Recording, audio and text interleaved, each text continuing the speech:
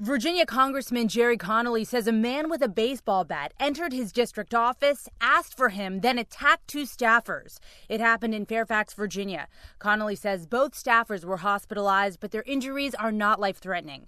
Fairfax City Police say the suspect is in custody. Connolly thanked police and medical workers for their quick response, calling the act of violence unconscionable and devastating. No word yet on the motivation.